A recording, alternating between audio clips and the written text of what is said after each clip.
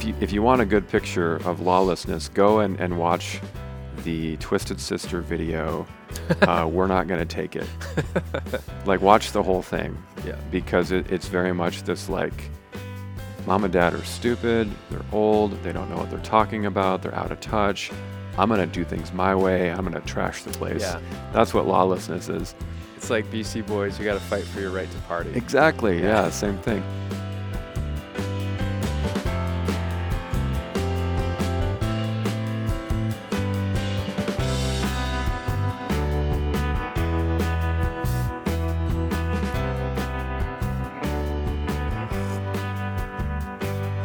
Hello, this is Pastor John. And this is Pastor Tim. And this is the Every Moment His podcast. And Christ is risen. He is risen indeed. Hallelujah. Hallelujah. Right, so now what? Exactly. We're in the kind of post-Easter, you kind of launch off at Easter like a ramp, and then you just kind of float for a little bit. Yep. Yeah. Yep. And we finally have enough time for a podcast now, and Yeah. hopefully will in the future. We'll be a little more steady, but man, Lent was busy. It was I don't know why. It was particularly busy. We had a lot going on. We had a lot of new members join the church, which took up a lot of my time, which is good. Hey, Yep. It's good that's stuff. a good reason to be busy. Yeah. And then we had Lent services in between on Wednesdays. We had Romans continues to march forward, and it was a great season.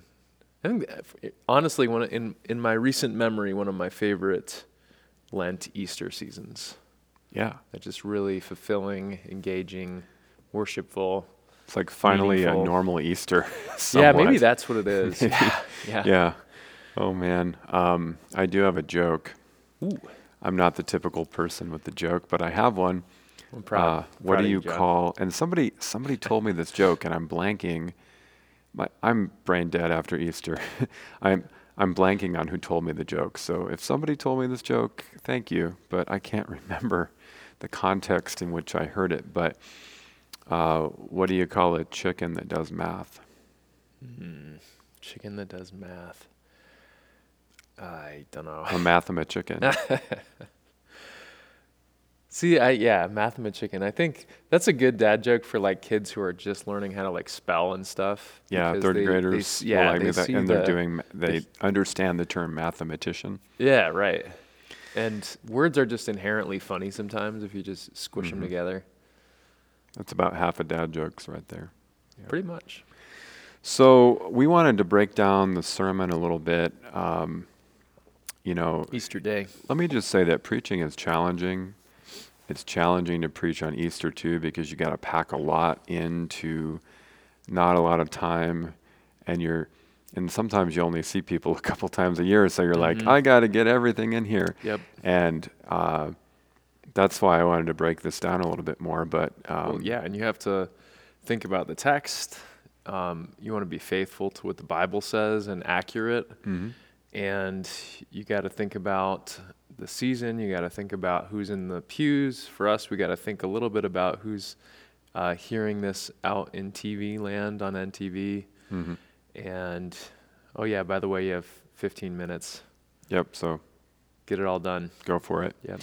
So I think the main point of my sermon, if I could summarize it, was that we are saved entirely by God's grace, His favor, His kindness to us in Christ.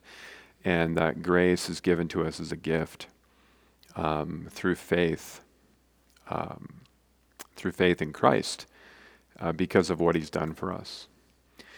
It's not by the law. Right. The law shows us that we need grace, that we need the gospel, but the law is powerless to save us because of sin. Right. So the law can't save us. A few months ago now, you said, the law tells us to fly, but it doesn't give us wings. Yeah. It doesn't raise people from the dead. It never will. So with that in mind, grace forgives, and it forgives at our worst, and it continues to forgive as we struggle. It's grace upon grace upon grace. Where sin abounds, grace abounds all the more. We heard that in Romans 5. And so now there's this question that comes up that Paul addresses. So what shall we say then? Shall we go on sinning that grace may abound?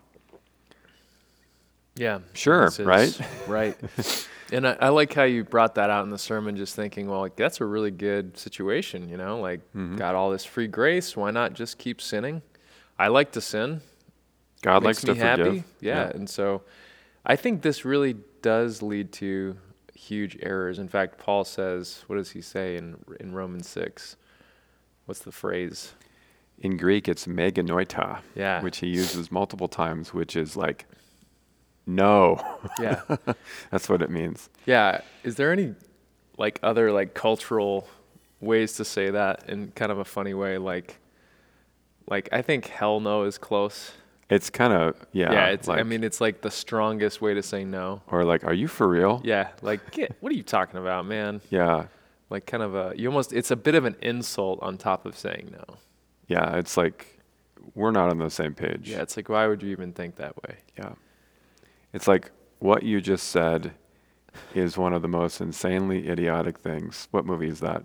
Happy Gilmore. That's Happy Gilmore. Yeah. Yeah. And now I'm not trying to be condescending here. It's just that Paul is really saying like hard no, because I mean, he's asking a question like that people might be thinking, and maybe we've all thought it. Like, so you're saying that if it's by grace, I can do whatever I want. I don't even have to try. No. Because grace doesn't just forgive, grace liberates to live for Christ. Grace leads us, informs us, and shapes us. It's kind of like, I mean, it would not be kind of God just to leave us in the experience of our sin. And ultimately, he won't, because when we're raised from the dead, he will give us freedom from sin completely. But in this life, he begins this process. It's very much a process. It's not completed in this life, called sanctification, or being made holy. And so I've heard it put this way, that in justification, we talked about that word in Romans, we're declared righteous. That is an event, happened, given to you. But sanctification is a process. It's incomplete. And so we struggle, we make progress in one area and fail in another, and then trade places, and make progress in that other area but fail in another. And I think that at different points in our lives we struggle with different things. And so like the struggle against sin is going to look a lot different as a 7-year-old versus a 17-year-old versus a 70-year-old. Right. Yeah, exactly. So it's amazing to me how much friction there is in the Christian world based on these ideas. Because Roman Catholicism, basically the whole thing is sanctification. Justification, sanctification are all the same thing. It can become legalism too, which we talked about. Yeah, it becomes legalism. Then you have liberal Protestantism, which would be like the ELCA and Presbyterian Church USA, Episcopal Church, mainline Protestant denominations, which have basically gone the way of lawlessness, which is the other side, where it doesn't matter how you live. And it's tricky because sometimes on social issues, they're going to say it does matter that you care for the poor and that you care for this political cause. But when it comes to maybe my own private ethical life, right? Nah, not so much.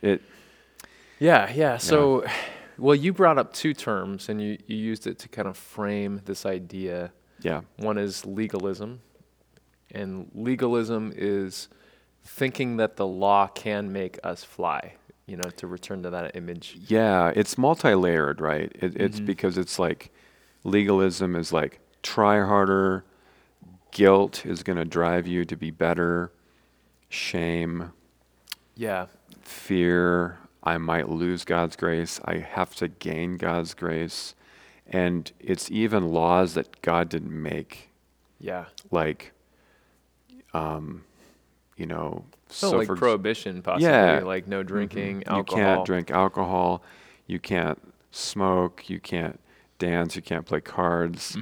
there's certain words that you can't Yeah. say. It all Sometimes becomes even no singing. yeah, no singing. Just kind of let's take everything away Let's just take everything fun away until we're good, Yeah. until we're better. So legalism is very much kind of like party's over, no fun here, don't get too happy.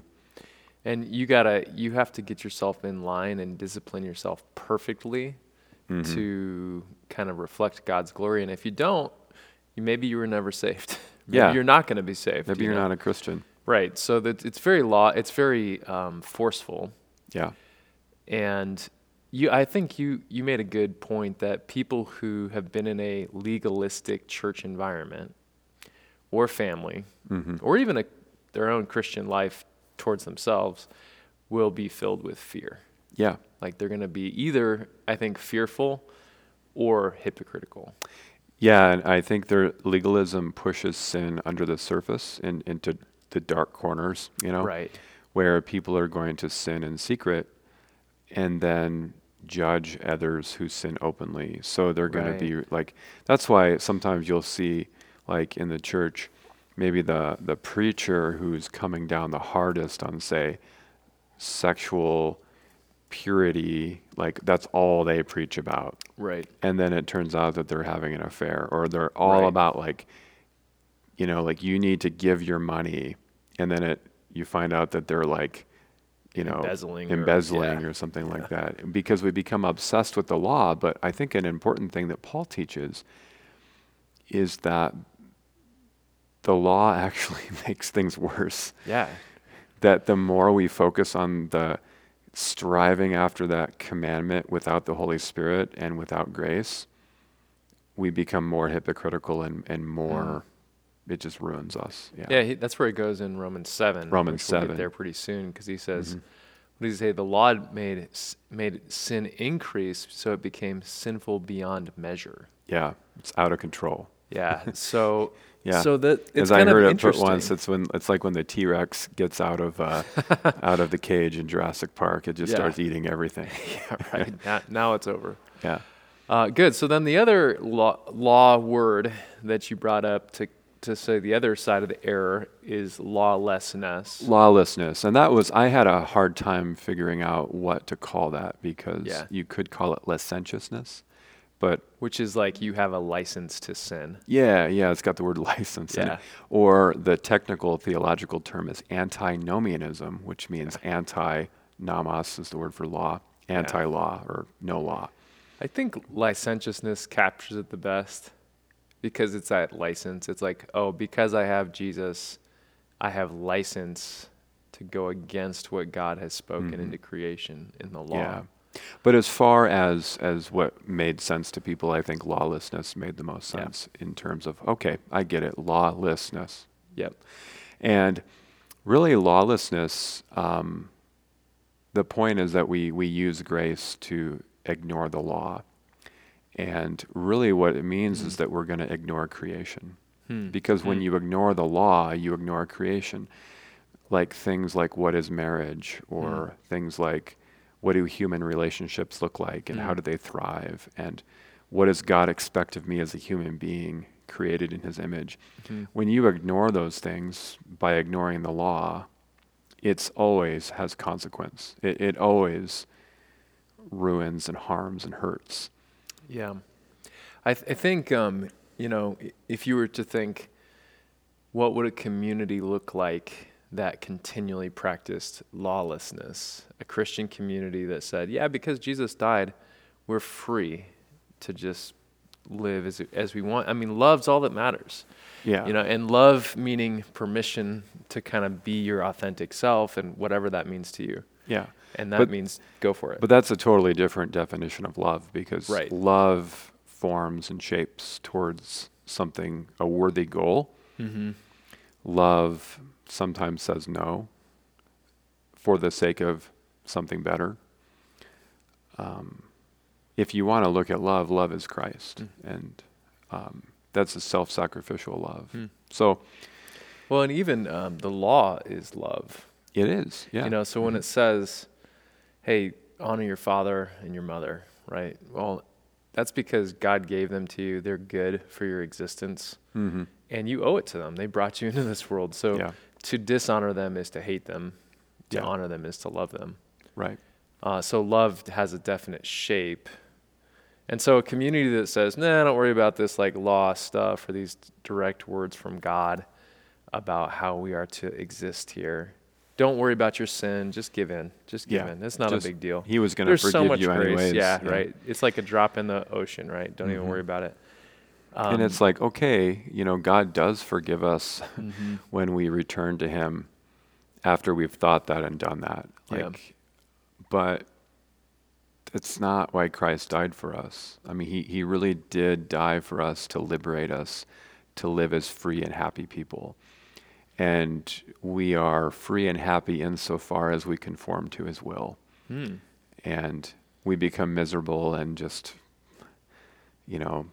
it's actually dehumanizing to break God's law. So how can we explain that a little bit better? Like if we were putting together like a go-kart, let's say. Okay. And we had like a blueprint for how the go-kart was going to be together, where the wheels are going to go, how the steering hooked up, how the engine's going to be positioned. And we decide we're going to throw that blueprint away, and we're just going to put everything where we think it's going to fit best. Yeah. And in fact, we're going to have our kids do it themselves, and then we're going to let our kids get in there and just ride it around. Well, it's inherently going to be less than what the design was for it. Yeah. Right? It's going to be inherently less balanced, less controllable, maybe even dangerous, because we're not paying attention to its inherent design and the designer behind that, the mind behind it. And I think that's the same thing with humanity. And God gave a particular good blueprint for humanity, right? That Jesus actually fulfills. He does it perfectly. And so turns out how to be a true human is to be a self-giving, other-loving creature. Yeah. And that's exactly what he was. So when we say, I don't worry about the law, that just means you're going to inherently disregard your creator's blueprint for you. Oh, yeah, and you're going to run into the rough edges of reality, because it's one thing to say, I'm going to do what I want. Well, see how that works.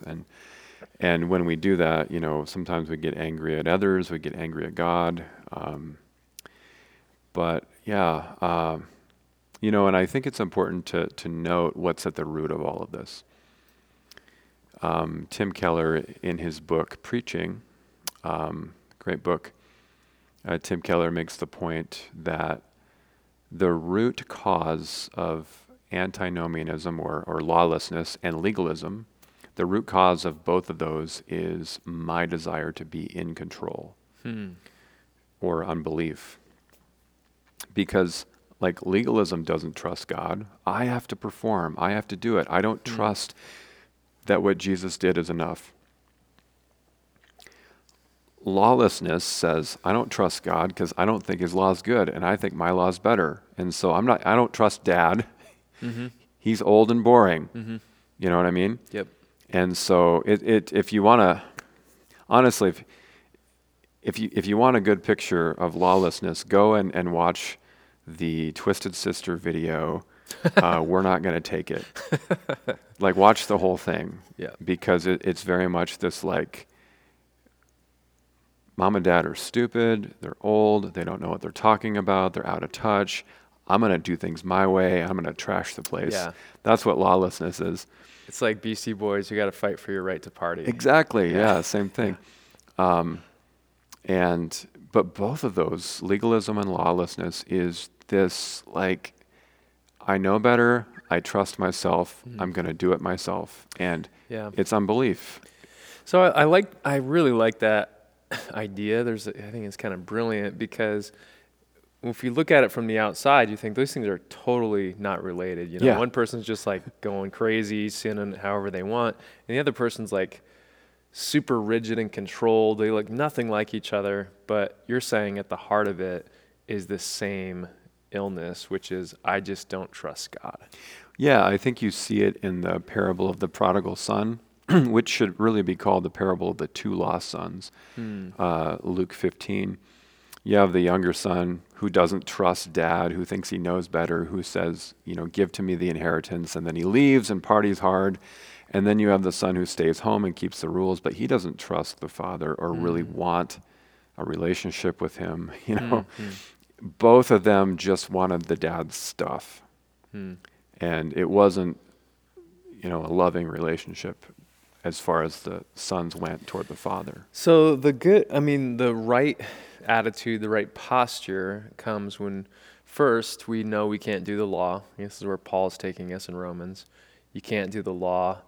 To think that the law saves is condemnation, is to be condemned. Yeah. So that's where you have to start. Can't do the law. But then, Christ has saved me for the sake of, by his work on the cross. Not for my own sake, but for his work. And I'm saved. I'm secure. I'm in the family of God. But now the law comes back. And now it's not the law that's changed. It's my heart. And your relationship with the law too. Right. Yeah. So now the law becomes something I don't have to check off the boxes, but it's a good way of life that my Father invites me into. Yeah. It's really like, how do I live as a genuine human being now? Jesus has taken off of my back the terrible burden of trying to justify myself by my works. And so now he invites me into this new life, this new reality of looking outside of myself and looking toward my neighbor. I can really get busy making sacrifices and taking risks to really care about people and to not think about myself so much, because that's what the Christian life is now. It's like you get busy with, loving your neighbor. One, I think, helpful way of talking is justification is you're in Christ. Yeah. So this language of being in Christ, you're baptized into Christ, you're clothed in Christ, you're a part of his body.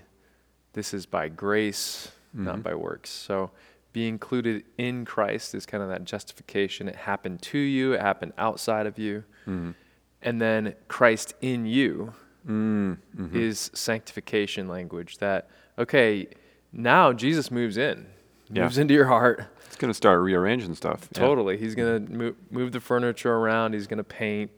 He's going to change things. And he's going to be conforming you into what it means to be a true human. And that might surprise you. It might be glorious. But it's going to be a process of restoration. And change. And both of those things are true. So our justification is complete. It's done. You rest there. Our sanctification it's a grind, right? We're cooperating. We're glorifying God. We're allowing him to burn up our dross, and be purified. And it's going to be a time of being renewed. One of the things I think that's interesting about Romans 6 is that Paul references baptism, which, we're baptized into the death and the resurrection of Jesus Christ, so that we died with him and we were raised with him. And it's interesting to me that also both of the sacraments, the Lord's Supper and baptism, are cross and empty tomb centered. In the Lord's Supper, you remember his death and his resurrection in that meal. And in baptism, we embody the death and the resurrection of Jesus in baptism. Both the death and the resurrection of Jesus that we preach and give in the sacraments, that is the focal point of justification and the focal point of our sanctification. So what does it look like to be made right with God? It's through the cross and the empty tomb, the resurrection. What does it look like to live daily as a Christian? It looks like the cross. You die with Jesus daily. It looks like the empty tomb. And so what's really cool to remember is that the death and the resurrection of Jesus for us is not just the way we get right with God and then you get busy working hard. The death and the resurrection of Jesus is the way by which we're made like Jesus too. It's like the whole Christian life is the death and the resurrection of Jesus. You go back to that every day. And it's that grace that becomes leverage for living a new life. I like to think of it this way too, is that grace allows me the space and the security to think about what better options I have. Because if you live in a grace-depleted world, the only options you have are like fight, flight, freeze, But if you are justified by the grace of God through faith, you have different options. You can maybe approach situations and people and moral questions differently. Right? Yeah. Yeah. Yeah, good. So that's the interplay between the law of God, the gospel of God. We want to be healthy. We want to trust. God has completely paid for my salvation in the propitiation, the blood of Jesus. And therefore, I trust him completely with my heart, even if that means some discomfort. Yeah. Some rearranging of the furniture of my heart. But nonetheless, he's a good father. And so I'm going to listen. Well, and that's really my prayer for Holy Cross, for our community, is that we would be a community where what we are up to on a weekly, daily basis is the gospel, that we know that we're loved, we know that we're secure, we know that we're saved. We don't have doubts about that. We're at rest. But we are also invested in this life of following Jesus, where we think, hey, worship's important. Being a Christian on a daily basis is important. How I live as a parent or as an employee or an employer or husband, wife, student, all that stuff, it really makes a difference. And God has given me meaningful, good work to do. And it matters. Yeah, right, good. So we don't want, because I guess I said in the sermon that lawlessness is a particular Lutheran problem. Let's maybe end on that. I imagine that some people who grew up in a Lutheran church could have said, no, I think legalism's the problem, because maybe they grew up at Wrath of God Lutheran Church. Yeah. But I still really do think that in our current culture and just the way we function sometimes, that sometimes lawlessness is the bigger problem. I think so. I think legalism, people are pretty onto it. In fact, I would even venture to say, not to muddy the waters too much, but we almost have a lawless legalism. Because people say, if you don't give me permission from God to live how I want to live, you're being a legalist, right? Or you must do this to be a good Christian. Oh, right, yeah. You see? So they turn that licentiousness, if you're not practicing licentiousness, you're not a true Christian. And they turn that into a law. Yeah. By which you must be saved, right? So, I think, well, Luther said it pretty well, humanity is like a drunk man on a horse. There you go. And you fall off on one side and someone pushes you back up, and then you fall off on the other side. And so that's how it is with legalism and lawlessness. It's like we have to be guarding against both of those. Yeah. Stay on the horse. Jesus talks about the narrow way. And it seems to fit that we're called to follow the narrow way, which is neither legalism or lawlessness. And faith. It's faith. Yeah, it's the way of faith. And it's not always easy or clear, but it's certainly good. Yeah. Yeah. And I think too that sometimes the more licentious or lawless we become, the more legalistic our society becomes. And I'll give you an example. N.T. Wright, he's a writer, theologian guy from England. He said, that the sexual ethics is an example. We are, as a culture in the Western world, libertine with our sexual ethics. The only real rules are, like consent, not incest, and not hurting people, not children, And in that world where there's no real sexual rules,